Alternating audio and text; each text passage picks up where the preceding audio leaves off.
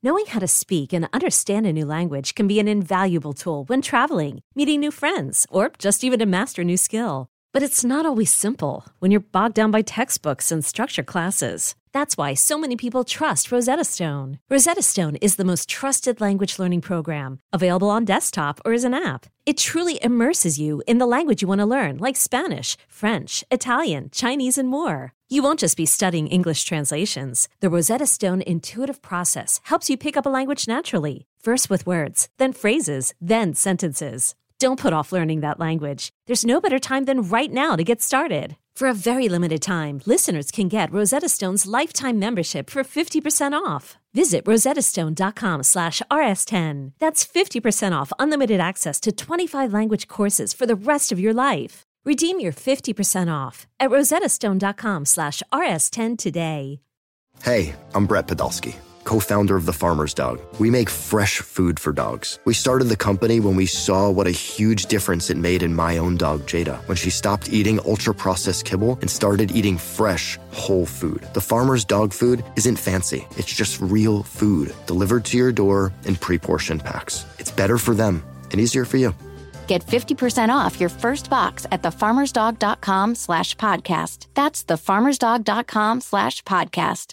A word of warning. This podcast explores graphic and disturbing stories and includes some strong language. It therefore may not be suitable for our young listeners or other folks who may find it disturbing. Hello and welcome to True Crime Daily, the podcast covering high-profile and under-the-radar cases from across the country. Every week, I'm your host, Anna Garcia. Our cases this week are about spouses accused of killing their spouses. A wife in Georgia is found murdered, her body dismembered, and found scattered on a hunting property. Well, she's finally been identified, and her husband has been arrested in connection with her death. But for months, police did not know who the woman was because apparently she was never reported missing. So investigators had to use her DNA and genealogy sites to try and ID her. Turns out her husband was an officer in a naval court, but based on the arrest warrant, he's no gentleman. But first, a grieving widow and mother of 3 who wrote a children's book about coping with grief is now charged with killing her husband, the father of those children, the ones who were grieving. Police in Utah say the wife made her husband a cocktail, a Moscow Mule, allegedly laced with fentanyl. We're recording this on Wednesday, May 17th of 2023. Our guest today is Gerald Griggs, a criminal defense attorney who also handles a lot of civil rights cases out of Atlanta, Georgia. He's a very busy man because we know he's got a meeting with big-time senators, and so he's got a heart out today. We're just happy you're here, Gerald, because trying to get you on the show is like a moving target. Well, I'm excited to be here with you, Anna. It's always a pleasure. And yes, I am very busy, but never too busy to not talk about true crime. So I'm here. Let's jump right into it. All right, let's. Okay, our first case has really all the ingredients for one of those Lifetime movies. If what police are saying is true, Gerald, police in Utah say that a woman who wrote a book about grief following her husband's death is the one who allegedly killed him. Okay? You can't make this stuff up, right? You just can't. No, it's straight out of a movie, straight out of Lifetime, straight out of OWN. Who would have thought that a wife would poison her husband? But that seems to be what the police are saying. Yep. And the person charged here is 33-year-old Corey Richens. Now, police say that she killed her 39-year-old husband, Eric Richens. Eric was found dead in the couple's bed back in March of 2022, so more than a year ago. Eric died of a fentanyl overdose, which police say the wife put in his drink. Now, although he died more than a year ago, she has only now been charged in this case. Now, here's what I find, really interesting. You always love to hear people in their own words. And I'm always very curious when the person who speaks on camera or does TV interviews ultimately ends up being charged or at least suspected in a case.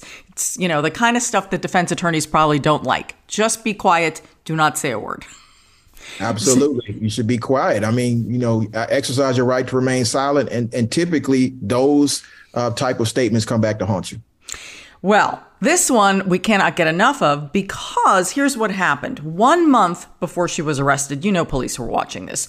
Corey went on TV to promote this new book of hers, which is all about coping with grief. Okay, I want to play a clip from Good Things Utah. That's the ABC station that has this show. And I want you to hear from the wife in her own words. Corey, I want to start with your story. What happened in your personal life? So my husband passed away unexpectedly last year. So it's March 4th was a 1-year anniversary for us. And he was 39. It completely took us all by shock. Yes, no doubt it took everyone by shock, especially when 1 month after that interview, Corey ends up getting arrested and charged with her husband's murder. You just can't make this stuff up, Gerald. The script writes itself. And you know, typically these type of cases don't end well when you're out there doing TV interviews, when there's a possibility you might be the prime suspect, because many times law enforcement just gives you enough time to tie the noose around your own neck. So it's very unfortunate. And you know, I look forward to hearing more facts of this, but, you know, you really shouldn't write a book. You really shouldn't do interviews. You really should just focus, if you truly are grieving, on grief and not profit. So what happened here? Well, investigators say that context is everything in this case. So I always like to look at cases chronologically if we can, because it helps people figure out what was going on at the time and what possible red flags there were, because there were a few in here. But again, she is charged, presumed innocent. And so, you know, we're hearing this from the police investigators, and also we're hearing from the victim's family and all of this to fill in the pieces. And so this is where the information's coming from. So the couple reportedly had some financial disputes and were allegedly arguing on the night that he died. They were arguing around the purchase of a $2 million property, which Corey wanted to flip. She was in real estate. And apparently Eric thought it was the kind of deal they might lose money on, and he didn't want to go through with the deal. So supposedly that's what was going on hours before he died. A little bit on the couple here. So Eric and Corey had been married for 9 years. They have 3 boys. Eric had a successful stone and masonry business, and the couple liked to flip houses. That was what Corey liked to do. Now, according to the Salt Lake Tribune, the couple had all sorts of financial issues. Now, this is all coming from Eric's family, which is very important. But then again, Gerald, a lot of times family members do have access to information, financial records, so we cannot discount what the family's saying here. No, we can't. And it gives context to the possible motive. And as you said earlier, everyone is presumed innocent to proven guilty beyond a reasonable doubt. But you also have to make sure that during the course of the investigation, you look for all of the circumstances that could lead to a person being the prime suspect.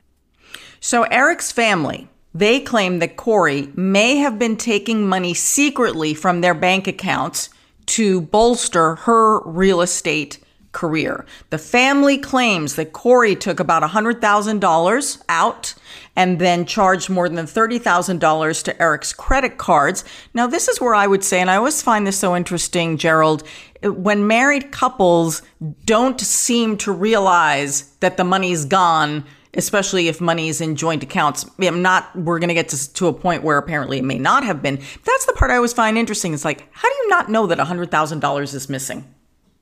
Well, sometimes you don't check every account. And like you said, it doesn't seem that they had a joint account. And so this may have been money that, you know, secretly she was, you know, ferreting off into other accounts. And she may have only been taking $1,000 here, $1,000 there. And so you may not notice it over time. But once you get to that $100,000 mark, you know, at that point, you may notice it's gone. Eric's family also says that Corey allegedly borrowed $250,000 by allegedly forging power of attorney documents. So they are making those claims that there was some fraudulent business deals going on here where Corey was allegedly accessing money that she shouldn't have. All right, that's part of it. Now, here's the other thing. So friends and family say that Eric told them the following. Again, this is what they're saying. And if the police can produce evidence of this, it goes beyond he told me, she told me, correct? Exactly. If they can back it up with documents and records, business records, then they can substantiate this, because right now it would just be hearsay, but you have to make sure that you can corroborate the hearsay. Correct. So this is what family and friends are saying. Eric shared that he thought that his wife tried to poison him, specifically on Valentine's Day before his death. Now, we've had several cases on the podcast where we have had spouses who thought that they were being poisoned by their spouse, didn't leave the relationship, and what happens? They end up dead. Mm-hmm. Yeah. So people, this is a warning right now. This is like our third case. If you truly suspect your partner, your business partner, your significant other, your spouse is poisoning you, you must get out of this relationship or move or get out. That seems very simple. Listen, if he or she is trying to kill you, they don't love you. Leave the relationship. There we go. Family therapy from Gerald Griggs, everyone. Because being an attorney also means being a therapist part-time. Yeah, we're counselors at law. End of the heart. End of the heart. Now, here's the other thing. Eric's family says that Erica, did not know that Eric secretly changed his will before he died to make sure that Erica was not the beneficiary and that she didn't know that. What does that tell you? That tells you he did strongly suspect she was trying to kill him. And instead of leaving, he made sure that he took precautions that she wouldn't benefit from his death. What would have been better is for him to leave and not die. Correct. Absolutely. I agree with you there. But, and this is the thing that we can never figure out. But when you have 3 children involved, you have a family, I would say you take the kids and you run and you go to the police and you tell them what your fear is and see where it goes from there. But to just simply stay is crazy. Yeah, it doesn't make sense. But again, having three children, you may have been thinking about the children, but you have to, make sure that you make the right decisions, not only for them, but for yourself. And if you thought enough that she was trying to kill you, that you would change your will, you should have contacted police and got a divorce attorney. Yes, absolutely. Now, according to the Daily Mail, in January of 2022, remember he died in March, okay? So beginning of the year. So 2 months before his death, Corey allegedly made sure that she was the beneficiary of his life insurance policy through work. So family and friends are claiming that she went online into the HR system or wherever you find this stuff. You all know all these portals that we have when we work and whatever. Okay, she goes in there. She makes sure that she's the beneficiary of the life insurance policy. But the reports are that Eric got notified because anytime you change your status, you change anything, in any of your pensions, or you get an email. Sometimes you even get a letter in the mail telling you, was this you who made this change on this day? And he gets an email alerting him. So now he knows.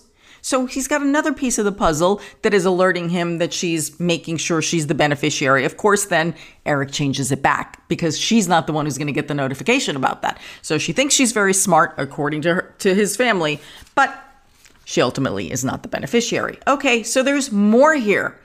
So we talked about how he thought that he had been poisoned on Valentine's Day, got violently ill after eating something that she prepared. We're going to get into the details of that. But now I want to go to the eve of the evening before he died. So the couple, they were fighting, according to all reports and according to the police. And Corey wanted to finish this deal, this $2 million mansion that they wanted to buy and flip. And Eric said, no, we're going to lose money on this. So then this is what Corey tells police, that at 9 p.m. that night, March 3rd, 2022, she and Eric celebrated the closing of this deal. So from her perspective, no problem, she tells police. We're celebrating that we're going to close this deal. She allegedly told authorities that she made Eric a Moscow Mule as part of their celebration, and that she prepared the drink in the kitchen before bringing it up to her husband, who was in bed in their bedroom, and that he drank the Moscow Mule while sitting in the couple's bed. I, of course, for me, it's all about logic. Who drinks an icy cold Moscow Mule in March in Utah when it's cold in bed? That's what I would say. Why not a hot cocoa? And why is she not drinking to celebrate as well? First thing you would think is if she's preparing a drink for celebration, there would be two, and it would definitely be a warm drink if it's Utah in the wintertime. That's what I would think. But, everybody celebrates their own way. This, of course, is not a crime by any means. It's just one of those things I find interesting. Okay, Corey claims that she gave her husband Eric the drink and that she went to bed. She claims that one of the children had a nightmare. She wakes up, she goes to their bed, and she fell asleep in the son's bed. And then when she woke at 3 a.m. and said, what am I doing here in my son's bed? And all of us who are parents, we know we've always fallen asleep in our kids' beds, and we're like, oh my God, where are we, right? I have to make lunch. She goes back to her bedroom, she says, and that's when she finds that her husband is cold to the touch and calls 911. Okay, this to me is very interesting. Tell me what you think about this counselor. According to published reports, Corey said, and she's telling the 911 operator that I'm giving him CPR. I'm trying to save his life. But when the paramedics arrived, they noted that Eric had blood in his mouth. And so they found it very hard to believe she could have tried that form of resuscitation. I mean, if he's already cold to the touch, you're not going to try to perform CPR. And then, of course, the blood is a telltale sign that no CPR, no attempts at resuscitation actually occurred. So there are already issues with her statement of the chronological order of things and the evidentiary proof of what she is trying to relay to law enforcement. Eric is dead at the scene. And this is the part that honestly, that I find so suspicious. Again, this part is not a crime, but it really says a lot to me. Okay, the man is dead. Eric is dead. The next day after his death, according to friends and family, Corey throws a party, this is the widow, to celebrate the sale of that project going through. Nothing says grief like a party. I think that's a chapter in her book, Absolutely. It defies logic. You've been with your husband for a substantial amount of time. You have children. You built a life together. He passes away the day before, and now you're partying to celebrate the business deal that he was not in favor of, that you allege that he celebrated with you on the night that he drank the Moscow Mule and subsequently succumbed to that. It's a lot of issues, a lot of red flags here. Yeah. And, I think we could say, well, is it possible that, let's just say, the police are wrong here. Okay, let's just say that. And that he really was in favor of this project. And they had, as a couple, they had worked hard to get to this point. And when the deal closes, because the deal goes through, which I find hard to believe that it would still go through if the man is dead, but okay, maybe there's something in the contract there. And that maybe at that moment when you feel like, wow, I finished this project, I did it for us, and maybe you hold a glass up and you honor the moment and you honor the man, but that's not what this is according to friends and family. No. And I mean, I'm sure you had witnesses at the party that said that it didn't turn into, for all lack of a better term, a wake or some type of celebration of life. This was an actual party, and no one who loves their spouse is going to throw a party the day after their spouse passed away. So there are a lot of red flags. And of course, we can always play devil's advocate or defense attorney. I'm a defense attorney all day long, but there are some serious concerns here that are pointing in one direction. Yes. And don't forget that when she went on TV to sell her grief book, and we just saw that clip, she's going on and on about how sudden it was, and it was so shocking. Well, I guess the shock wore off, in a few hours for you to be able to pull off the deal and to, once again, celebrate. Now, the autopsy is very interesting. And here I'm going to ask you, Gerald, if maybe this would, point things in a different direction, not necessarily murder, because the autopsy revealed that Eric died from orally ingested an overdose of fentanyl, and that he had 5 times the lethal dose in his system. Investigators used this information then to serve search warrants on the home, also for all their digital devices, the computers, all of that stuff. So I would say to you, Eric, at this point in the investigation, to overdose on fentanyl, isn't it possible that this was an accident? And I have no idea if this was something that they were using drugs. I have no idea. But as investigators and as a defense attorney, couldn't this look more accident than murder? Yeah, I mean, there's an argument that this was an accidental overdose, but you're going to have to substantiate that it's accidental. I mean, you don't have to prove anything in the criminal case, but the jury is going to want to hear a different side. So you would say there are witnesses that say, he had a prescription for fentanyl, or he had access to fentanyl using the digital data or something like that, to say this probably was an accidental overdose or something like that. You got to give the jury an alternate hypothesis, save the guilt of the defendant. So I think that's a road that they might go down, but the other circumstantial evidence is going to be hard to overcome, namely the business dealings, the attempts to transfer money or transferring money, the changing of the life insurance policy. Those are going to be issues that you have to address if you go the accidental overdose route. So because of the warrant, this is what's interesting. Remember, she said that she went to her child's bed. She fell asleep because the child was having a nightmare. Well, now, as a result of the warrants that they have, they're able to look at phone activity. And police are claiming that Corey told them she left her phone charging at the bedstand when she went to care for the child and fell asleep for a few hours. However, police say that Corey's phone data, they claim, shows that her phone was unlocked several times during those hours. There was movement suggesting that she was moving around at the time that she said she was asleep in the child's bed. And also, police claim that in this time period when she said she was asleep, that there were multiple text messages that were coming and going at that time. That pesky digital data and digital evidence that can refute any statements. And that's why you should not give statements.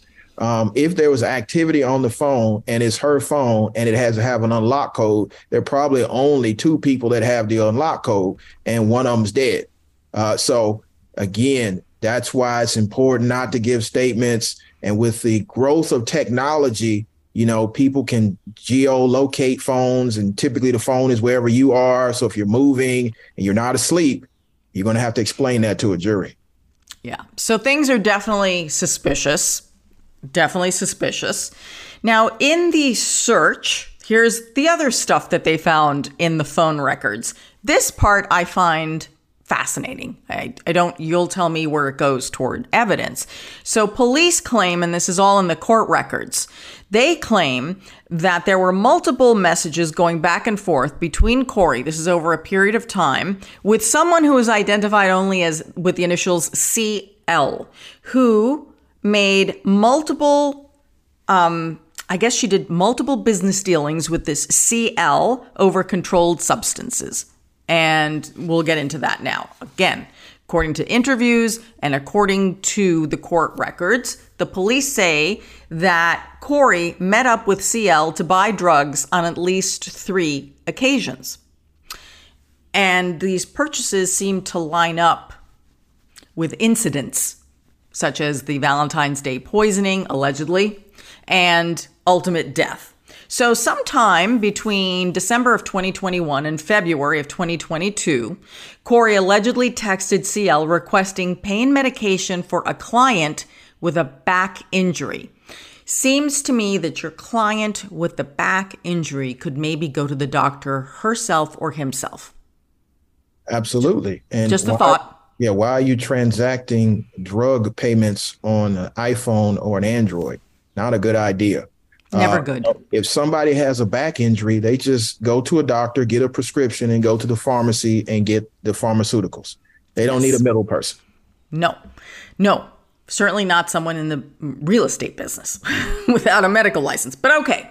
So according to the court records, CL got her the hydrocodone pills, and the deal took place at a house that was currently being flipped by Corey. Again, all of this is coming from the court records. Weeks later, Corey allegedly contacted CL for something stronger, citing, this is quote, some of the Michael Jackson stuff. Well, That man was taking propofol that was being administered by a medical doctor. Okay, not supposed to be happening in someone's home and not for the purposes of sleep, but I don't know what she's thinking here. No, you definitely don't want to get those type of very strong narcotics without a doctor, or a doctor actually being the one that administers that. And even when a doctor administered it, it ended up in a criminal allegation and a conviction. So, yeah, that's troubling. It is. So according to CL, Corey asked explicitly for fentanyl. On February 11th, CL obtained 15 to 30 fentanyl pills from a dealer, which CL then sold to Corey for $900. 2 days later, on Valentine's Day, Eric becomes seriously ill after eating a sandwich prepared by his lovely wife. Eric, after eating this, broke out in hives, had trouble breathing. Eric allegedly used a combination of his son's EpiPen and Benadryl to stop the reaction, and then reportedly passed out for hours, but survived. Wow. Remember, this is the incident that he said, he turned to someone and said, wow, I think she may have poisoned me. I think so. It was a good thing Eric knew how to use EpiPen. I mean, who would have thought to use Benadryl and EpiPen to revive you from a potential poisoning? So Eric, has to have had some type of pharmaceutical training or something that's not in the common course of people's normal activity. But wow, that's wow. So he survives this, right? Eric survives this, but sadly he would not live another day, because there would be allegedly, according to police, another attempt on his life. And one thing we know for sure is that he is dead. I mean, but how and if he was murdered is a whole other investigation. So about 2 weeks after that Valentine's Day incident, Corey allegedly contacted CL once again. This time for more fentanyl pills, $900. According to police, CL got another round of pills on February 26. Corey allegedly told CL to leave the pills in the outdoor fire pit of a house that she was flipping, and that she reportedly left cash for this deal. Eric was found dead of a fentanyl overdose 6 days later on March 4th. That sounds like a drug deal to me. We're going to pay in some covert manner. I'm going to pick it up from a house that's not people not living in the house. And, we're just going to do this in a way that doesn't seem like the ordinary course of business to buy pharmaceutical drugs. But Gerald, isn't it possible that Corey could say, yeah, okay, I bought the drugs. Yeah, I'm not going to deny it. And yeah, we were taking the drugs. And sadly, he died. She could make that. She could say that. And again, that would be a strong defense. But for the circumstantial evidence that you were looking into his life insurance policies and making other financial transactions, and the family would come in and testify you were having financial trouble. So it could go either way there, but it is a defense. Isn't it also perhaps an even stronger defense if she says, yes, maybe I did take that money. I took that money because I am a drug addict and I had to pay for this, and I didn't want my husband to know what was going on and how bad it was. I mean, she could say that. Well, then how did your husband end up with the drug overdose if you were the drug addict? She could now speak for the dead and say, well, he had a problem too, except mine was worse. And that's why I was taking the money. I mean, it's defensible. It's defensible only in the sense that, sadly, many of us do know people with serious addictions, and we know the lengths that they go to and the things that they do against their loved ones, such as stealing, right? Taking money, all these things. I am not saying that that's her defense, because there's a lot of information that's missing here, but it certainly is plausible. And again, I'm not defending, I'm just simply asking, how strong do you think this case is against her? I think that it's a strong circumstantial case without a confession. And I think that, 12 individuals are going to have to sort it out. And the problem for the prosecution is what she's saying is viable. And she doesn't have to prove beyond a reasonable doubt that it happened the way she said it happened. They have to prove beyond a reasonable doubt it didn't. Yeah. Well, and there are a lot of things going on. I mean, because we're going to get into, she's not only got a criminal case that she's defending herself against, she is now contesting the estate, the husband's estate and will, and all of that. She's contesting it as if, it was taken from her. And again, that's from her perspective. So, think about it. It's been a year. The authorities now have search warrants. They're finding these text messages with someone named CL who apparently is communicating with them and giving them his or her version of events. So they have some, information coming in that way. They're going through the finances. And this is what's taking a year. Meanwhile, she is busying herself writing this book to help children who are grieving, which to me, again, this is the moral crime here. This is the moral crime. So she's very busy with her book. She writes this book called Are You With Me? ? Okay. It's 1 year after Eric's death. And as we said, she appeared on that television show in Utah, Good Things Utah on ABC4. Okay. I want to play yet another clip because, in the first clip, she talked about, what a shock it was that her husband died. And this next one is about helping children with grief, including her own. Let's play the clip. We have 3 little boys, 10, 9, and 6. And, my kids and I kind of wrote this book on the different emotions and grieving processes that we've experienced last year. And, hoping that it can kind of help other kids deal with this and kind of, find happiness some way or another. It's really amazing to listen to this interview now, Gerald, given everything that's happened since she did the interview. Yeah, I mean, since the events that have transpired since the interview, it calls into question everything that she's saying. And so it's going to be hard to sort this out with an eye towards it's a possibility that you caused the grief that your children are now going through, and what actually really happened to your husband. So it just brings out more questions and things that have to be settled in a courtroom. And it really is troubling. She is charged with killing the father of her children. Again, innocent until proven guilty, but then writes this book about helping those 3 children grieve the loss of their father. If she is the one who is responsible for his death, that is one twisted plot. Yes, and it's going to make for one great Lifetime movie. Yes, it will. All right, so the book itself has been removed from the marketplace. What a surprise. Nobody wants this book. Corey Richens is being held in the Summit County Jail. Her next court date is scheduled for May 19th.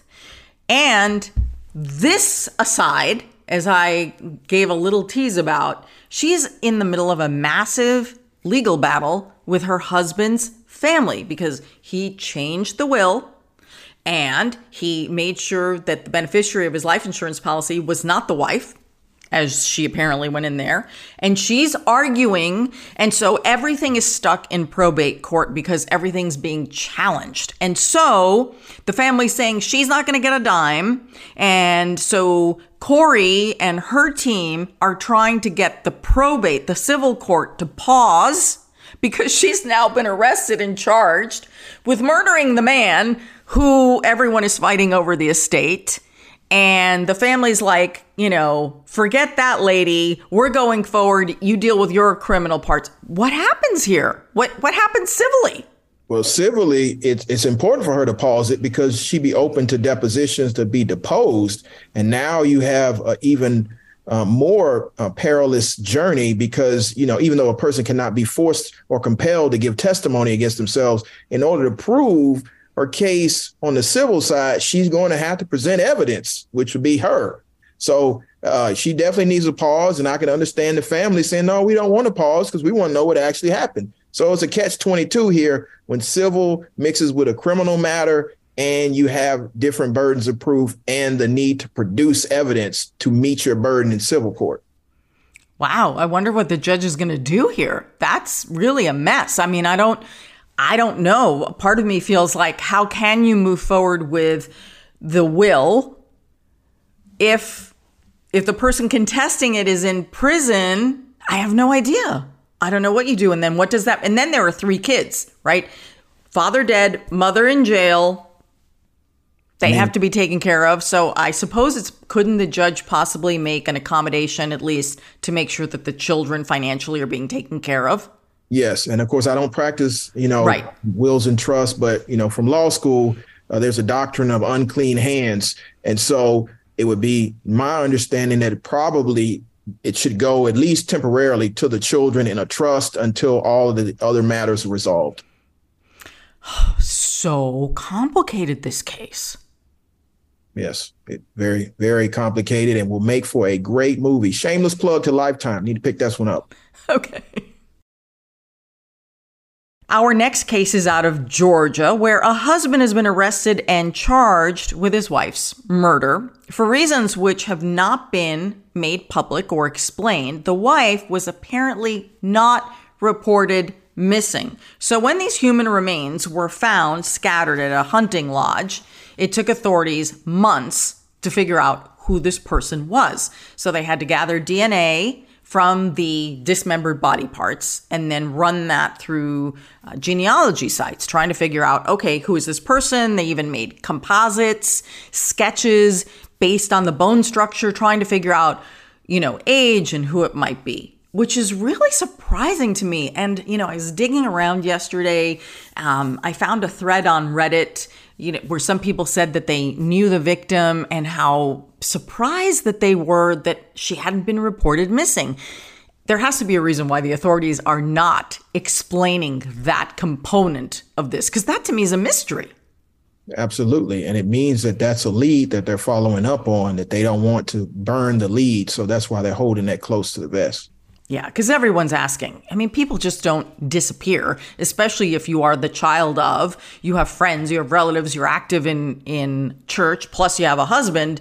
It would be, and it's not like we're talking about a day or two. We're talking about months here. So I am very, very curious about that.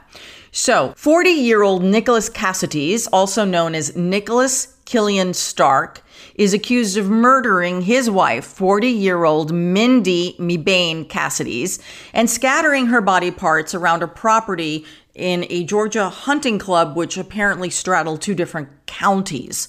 Police used her DNA to try and figure out her identity. Now, Mindy and Nicholas had married on October 9th of 2016 in Leesburg, Virginia. The couple moved from Alexandria, Virginia to Savannah. Now, there's some question whether she was actually alive at the time that the couple moved, but we don't know.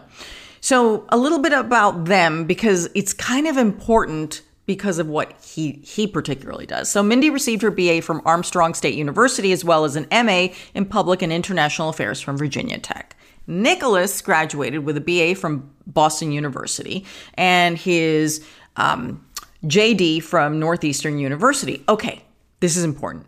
At the time of their marriage, Nicholas was reportedly pursuing a Master's of Law at Georgetown University. But here's when they got married, Nicholas was working as a reserve judge advocate for the U.S. Navy. So this whole, do you remember that TV show JAG? I never could understand what JAG stands for. He rose to the position of lieutenant commander, and that all ended on August of 2019. All the Navy says is that's the separation date. I don't know what that means. What is a JAG officer? Is that, or a judge? That's a very important position, right?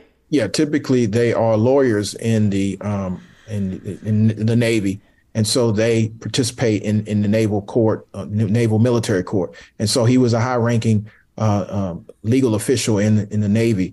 And so the separation, that seems curious. That seems it means something happened, because you typically aren't separated. You are discharged or you complete your commission or something like that. So that's definitely very curious of how he left that position. Yeah. Very interesting. We don't know more about it, but we do know that this is someone who's schooled in the law, and certainly had risen to a level of prominence within the naval court system. So back to Mindy here, okay? So Mindy, her remains were discovered by hunters on December 2nd, 2022, and her body was scattered all over the Portal Hunting Club near Riceboro, Georgia, which is about 40 miles from the couple's home in Savannah. Authorities believe she may have been left there maybe even a week earlier. Initially, Mindy's remains could not be identified, so she was classified as a Jane Doe again, with them making several appeals to the media through information, composites, age, all, describing some of the clothes that she was wearing, but it didn't lead to anything. Like, they didn't get any leads. So she was truly a mystery here. And then, so there were a few rounds, a few composites. So I'm going to get to the point here where they go to the genealogy sites and they find a family tree that they think is close. They go to one of the parents who they think could be her parent. They do a DNA swab and it's a match. So now, remember, found in December, it's now May 11th, and Mindy's remains are positively identified. The very next day, they go and arrest her husband in Lancaster, Pennsylvania. Isn't that interesting? That's like, boom, straight where they go. Very interesting, because currently we don't know how she died. So how are you arresting somebody for murder if we don't know the cause of death and we just recently identified the person and there's no missing person report? So definitely interesting. Yeah, I think what's very possible is by the time they got to the tree, police got to the tree and they know they're zeroing on a family, they're probably seeing in the tree, have you talked to so-and-so yet? While they're waiting on the DNA results. I have a feeling at this point, they had an idea that she was a member of this family and who's in this family, who's married, when's the last time anybody talked to anybody, and she's not responding. So that is just my take on it. So he is awaiting extradition to Georgia on charges of malice murder, felony murder, aggravated assault, tampering with evidence, and removal of body parts from the scene of death or dismemberment. His next court date will be May 19th, and he is expected to waive extradition. I know we are lacking a lot of details in this case, but that's because the authorities and the family have not been talking. So there's something more going on here. Yeah, simply from the charges, there's definitely more going on here. Namely, she was not killed from the charges and from what I presume is in the warrants. She was not killed at that location. She was killed somewhere else and then moved, and the body parts were dismembered and spread in that location. So there's clearly more evidence here. But we have to wait for his extradition and then ultimately his preliminary hearing when they uncover what's in the warrant and give probable cause testimony. But there's more here that we have to ferret through. So we have a quick update now for all of you. You've been following this case, and of course, we're talking about Lori Vallow Daybell, the doomsdayer mom who was convicted on all counts of murdering her two children. We have covered this multiple times on the podcast. We simply want to tell you what the results were of this trial for those of you who were not following it that carefully. So Lori and her fifth husband, Chad Daybell, were both accused of murdering her two children, along with murder and conspiracy charges related to the mysterious death of Chad's late wife, Tammy, right? This is the woman who died in her sleep. She was, quickly buried, no one thought of anything. The thing I love about the Lori Vallow Daybell case is that so many things were going on around her and her family, and people were dying mysteriously, but because they were happening in different jurisdictions over a period of time, no one could step back and look at it and tie it all together. And this is the beginnings of that. Absolutely. This was a case we followed intently. I followed it intently. So many twists and turns. Of course, the doomsday cult part of it. The issue with so many dead people. And I think something happened in Hawaii, and then it happened over here. And none of the jurisdictions were communicating with one another until ultimately Tammy passed. Right. And that made it possible for Lori to marry Chad. Right? And And Lori, we've heard from so many family members and friends, like, Lori had these theories about zombies and that the kids had been taken over by zombies, which is why she had to kill them, and the drama in the courtroom. Oh my God. When Lori Vallow said, "Oh, Your Honor, please don't make me listen to the horrific ways that the children died. I need to leave the courtroom." Give me a break, lady. You sit down and you listen. Yeah. I mean, we have to get to the bottom of the truth, and you have a right to confront your accusers and listen to the evidence. So this was a very, very disturbing case that took years to get through, and ultimately the jury made the decision. Yes. So Lori Vallow's youngest son, J.J. Vallow, who was 7, and her daughter, Tylee Ryan, 16, were last seen alive, September of 2019, before they were finally found buried.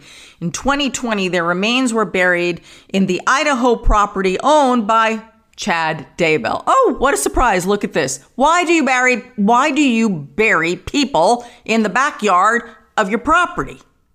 Because no one ever find them there. Hey, let's bury them in the backyard. Nobody ever think to look back there. It's crazy. Even the dogs go back there looking for stuff. I mean, come on now, people. The dog probably helped dig them up. Unbelievable. So prosecutors allege that the couple shared these extremist religious beliefs, that they were to kind of rationalize their killings. Chad and Lori believed that these young children were possessed by evil spirits, turning them into zombies. And in the closing arguments, prosecutors said, you know what? You know what the reason was? It wasn't zombies. It was sex, money, and power. I don't know. Craziness. It's all crazy. There were so many freaking delays in this case because of her competency, whether she was competent or not. You know what? Please. Okay. Finally, the trial goes through. There's weeks of testimony, 60 witnesses, all on the prosecution side. Explain this to me. The defense doesn't call a witness. The defense doesn't say anything. The defense just rests. There's no defense other than to say, well, the prosecution didn't reach their burden of proof. Well, when you don't have a case, sometimes that's what you argue, and that you could not explain all of the things that were going on in this case. So you said to the jury, hey, listen, they didn't prove their case. And of course, the jury came back and said they did. Yes. Hello. Buried in the backyard. How do you explain that?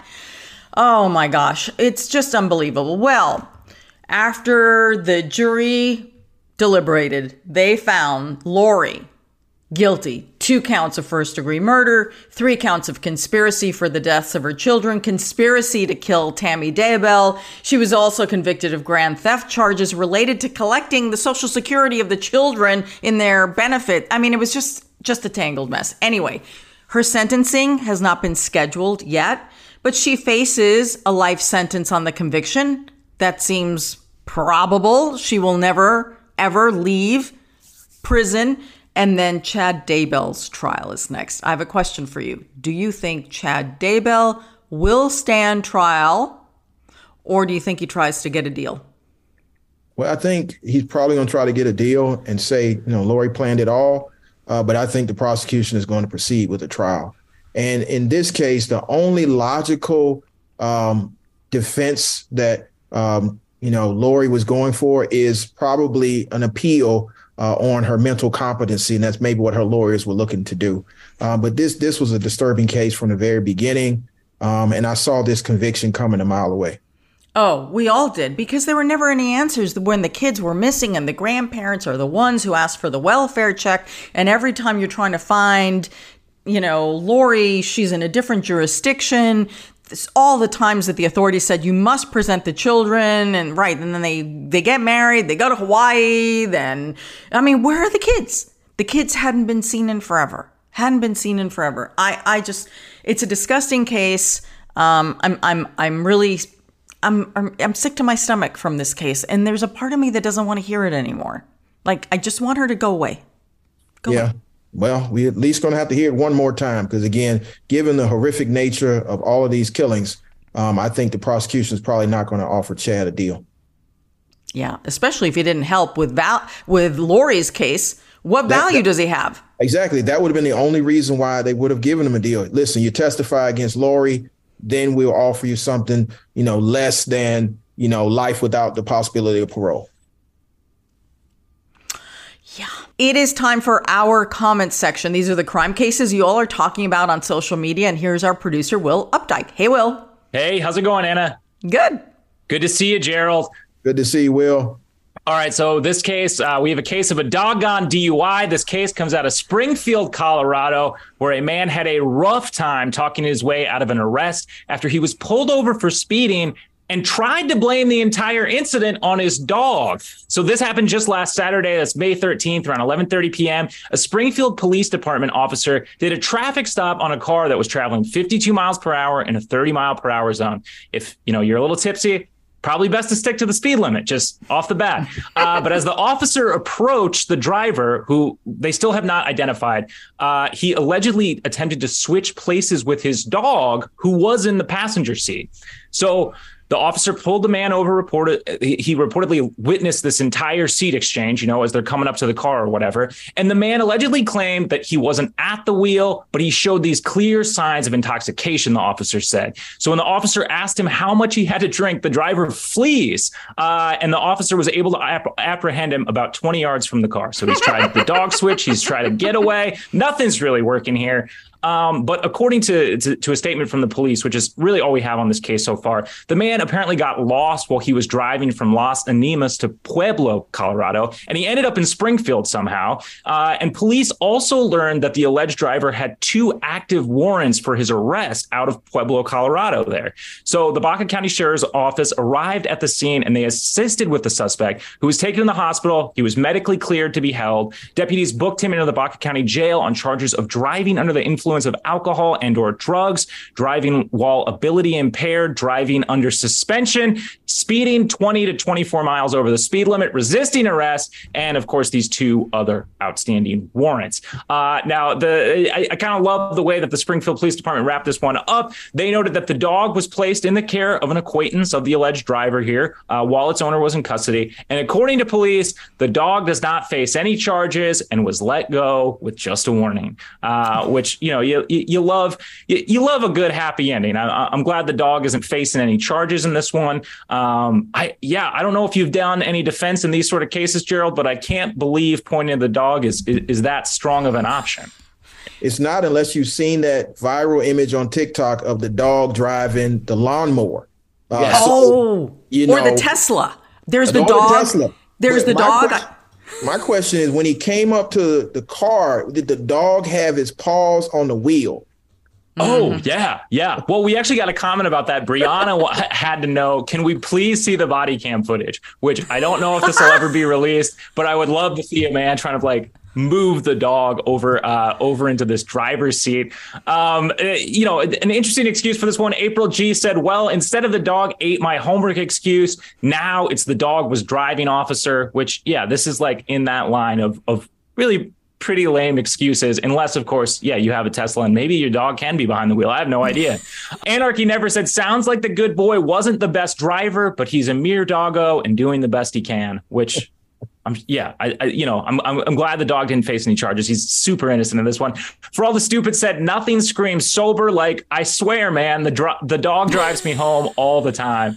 I love this. I love how are you even in a scenario where you think that this is going to work and that somehow, it's a normal thing for your dog to be driving you. And then we got to end this on a pun. As always, Tinky W said, I was positive I would have gotten away with this. Doggone it, which pretty good. Pretty good. Mm-hmm. But like I said, just glad that the dog didn't face any charges in this one. And I will update everybody on our YouTube community page if we hear any more about this suspect. That is going to do it for this week's comment section. Thank you, everybody, for sending those in. As always, you can reach out to us on our YouTube community page. We're also on Facebook, Instagram, Twitter, Snapchat, maybe. I don't know. Snapchat? We're not on Snapchat. No, we're not on Snapchat. What decade is this? What are we, 13? We're not on Snapchat. But you can reach out to us on all those other places. We're on TikTok. We are on TikTok. That was what I was trying to think of. But I'm old. So that is going to do it for this week's comment section. Thank you all so much, and I'll see you next week. A little programming note for everyone. I know that the last few weeks, all our episodes have been unbelievably dark. I mean, just like the worst. We've had like back-to-back episodes where children have been murdered.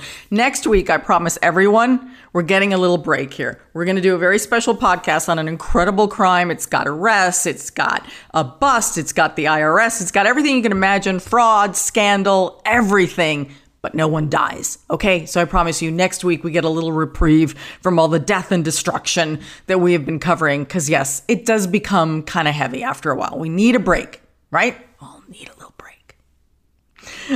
Gerald, thank you so much. We know that you are one of the busiest people out there. Where can people find you, follow you? Because you're always, you're on top of everything, Gerald.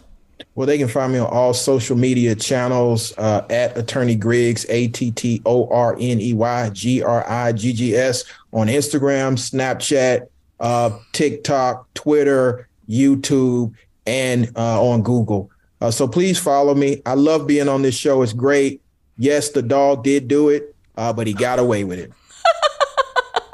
Oh my God. I'm just glad that the dog was not injured while this person allegedly, was speeding through town, could have been intoxicated. Yeah. Thank goodness the dog was not injured. You can find me at Anna G News, Anna with one N. I mostly do post about dogs and rescues. A little bit about crime because I need a break in the rest of my life. You can get this episode along with all our episodes wherever you get your podcasts. Subscribe to our YouTube channel. Subscribe to our newsletter at truecrimedaily.com. Until next week, I'm your host, Anna Garcia. This is True Crime Daily, the podcast. And as we always say, don't do crime.